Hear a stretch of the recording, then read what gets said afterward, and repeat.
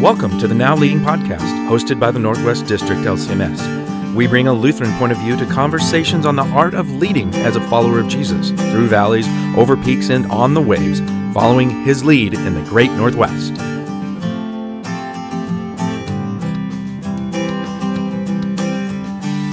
Well, this is Dust Kunkel here again for the Now Leading Podcast with President Paul Linneman, and we thought we'd do something a little different. We've been getting into a little bit heady topics, and so it's kind of diving down into a little bit more, something just a little bit different, like Monty Python says, and now for something completely different.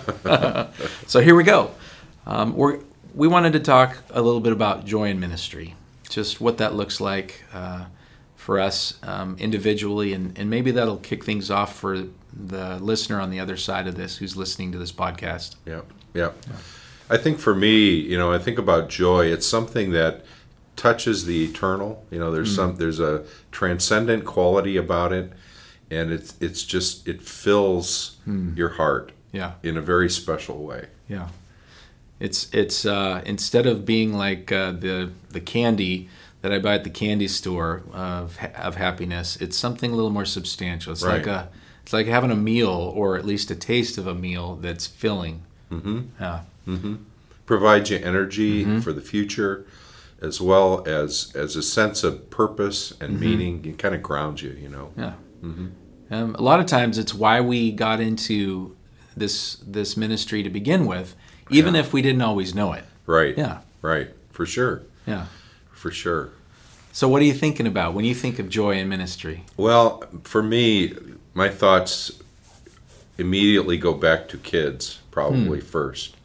Being able to interact with kids and just the spontaneity, the happiness that seems to swirl around many children, and just the energy and excitement they have about their life and about their world. That there's a lot of joy that I take from that. Yeah. They don't come to things with too many preconceived notions. They just sort of take it as it is. That's what kids do. Right. Yeah. And they're curious.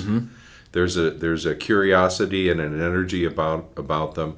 When I was leading Our Redeemer in Tigard, we started a preschool the last couple of years of my ministry there, and just being with the preschoolers was just such a neat thing. If I was having a hard time, I'd just go downstairs for a few minutes and just say hi or just look in and witness what was going on. And there's just a joy and an energy about them. Yeah. So connect that to being a leader for me, because I guess I'm thinking so often we are given these models of leadership that require us to portray being in charge or having our stuff together, or being. If I don't look like I have it together, then what are people going to think about where we're going? Kind of an attitude. Right. And what's behind that? Right. It's fear. Exactly. The opposite of joy is fear. And it's when we approach a situation without the cloud or specter of fear that we have a much better chance of experiencing joy. Right. And fear. Well, scriptures tell us that perfect love casts out fear. Right. And so when we contact the love of God and Jesus Christ in the context of our personal relationships, there's joy there. Sure. And that it's sort of independent of circumstances, Sometimes joy is experienced in some very tragic circumstances. It doesn't have to be happiness.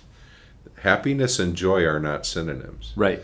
I think that happiness can be a constituent of joy, but it doesn't even necessarily have to be. Right. We don't have to be happy about something to be joyful about it. It's a much deeper thing that we're talking about. It's transcendent. Yes. There's a transcendent quality. And I think we were made for joy. I really do. Joy is a quality of life, and it's just deeper. You and I, right before I push record, we're talking about doing versus seeing, I think, is what we were talking about. Dig into that a little bit. when I do something and being focused on doing it instead of seeing it unfold. Okay, being a participant Yeah. observer as opposed to being the actor. Right. Yeah, we watch God doing His thing, Yeah. and I think that can happen sometimes through our words or actions, and then we watch it unfold. Remember those time lapse photography things when Yeah, they were yeah. kind of the rage, and you'd see a flower bud just like open. Right. In 10 seconds. Boom, Yeah, or less. or Yeah. less. You'd see it happen very, very quickly. Joy is kind of like that to me, where you see the bud of it, Yeah. but then when it unfolds, Right. it's just magnificent, and it's overwhelming. It happens so quickly that you can't take it all in, and it's certainly not something that you can take credit for. Right. It's what God accomplishes. Right. In the heart of a person. It's that Holy Spirit moment, Yeah. where they just see. Right. I miss that. Yeah. I miss seeing that. As I was listening to you, I was thinking of some moments in my own life and service in how they're all connected to watching that light bulb come on. Right. Is another way to put it. Or Right. seeing someone suddenly go, oh, I get it. Or even in the midst of in a dark moment, seeing God at work in the details of that Right. person's life. It has so very little to do with me, really. All those joy moments. It's as if I'm caught up in this wave of whatever God's doing in that, either in that group or in that person that I'm next to, and I just get to be there. It's like I get to be in the room, but I didn't really plan this. So it's so serendipitous so much of the time. Right. Yeah. A metaphor that has worked for me over the years is the old dot-to-dot Yeah. pictures, where you'd have the dots and they're all numbered, and if you connect them in order, Yeah. a picture emerges from that. And some of them were really hard. Yeah. Right. when the picture wasn't so apparent, but some of them were very clear. And I think what we're talking about is that moment when that picture emerges from scattered Yeah. data points, and all of a sudden the picture emerges, and a person gets the opportunity to see something, a reality they didn't see before. Yes. And in many ways, it's a heart-shaped reality that is the heart of God for people.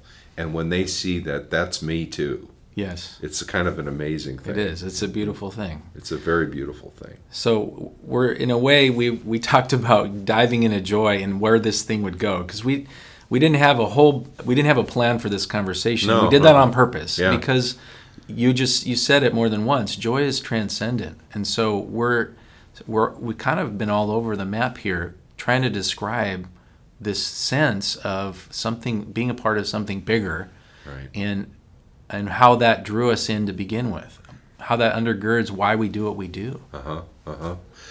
There's a line in the liturgy that really speaks to me when we think about this. That picture of a foretaste of the feast to come. It's Revelation. The Revelation to John paints a picture of what we anticipate. Yeah. And there, every so often, we have the opportunity to experience that in somewhat of a detached way. Another metaphor that I've used over the years is coming home from a long day and opening the door and smelling your favorite dinner. Right. What we experience on this side of heaven is only the aroma. We don't get beyond that. You can talk about the Lord's Supper, and that's actual eating and drinking. I don't necessarily want to go there. Right. That's not what I'm talking about. What I'm talking about is the experience that we have on this side of heaven. And the experience of being in fellowship with God and being in fellowship with one another is something that our flesh keeps us from fully knowing. Right. And so, in a way, it's like this aroma that just kind of draws you in, and it whets your appetite for the meal. And that meal will happen when we sit down at the banquet feast that John describes in Revelation, where we sit around the table, and that table is filled with people that we know and new saints that we're meeting. Yes. But everybody has a place card. Yeah. So you know how you go to a party or you're going to a place and you want to check out what's my place? Yep. And who am I sitting with? Yeah. And you look for your name. And it's a powerful thing when you see your name on a card. Because it means someone thought about you before you got there. That's right. And prepared for you. And prepared a place for you. That sounds familiar. Does it? That's joy. Yes. You know, that's joy. That we have a place to belong, that we have a place that was planned and set apart for us.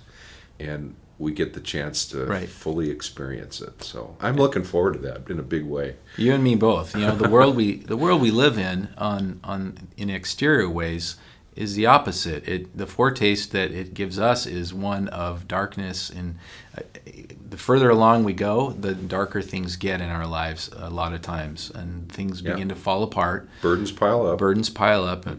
And yet the joy, the transcendence, which is at the core of us. C.S. Lewis called it the memory and desire. It's that part of us that really connects with something so much deeper and broader and larger, that draws us towards what God has for us. It shows that we're made for something more. Yes.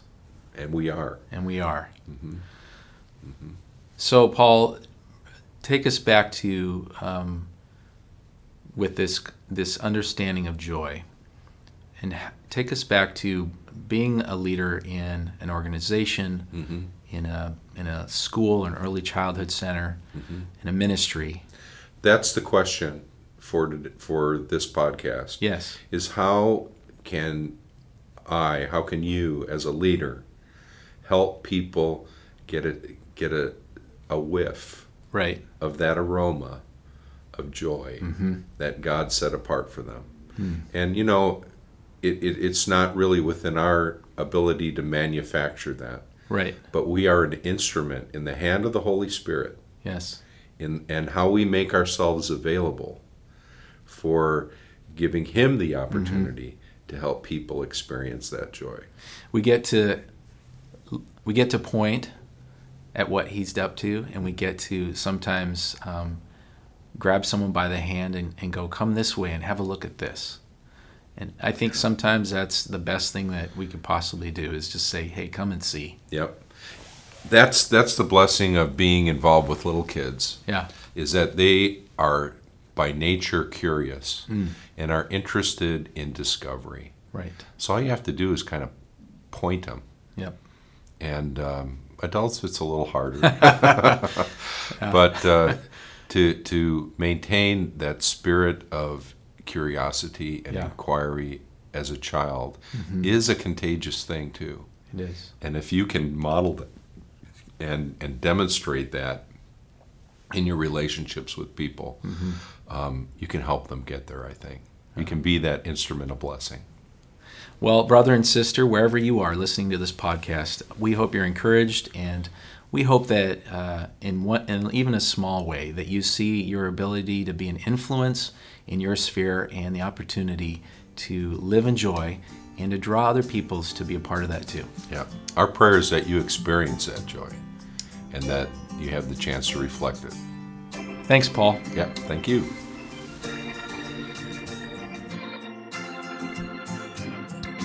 You just listened to the Now Leading podcast hosted by the Northwest District LCMS.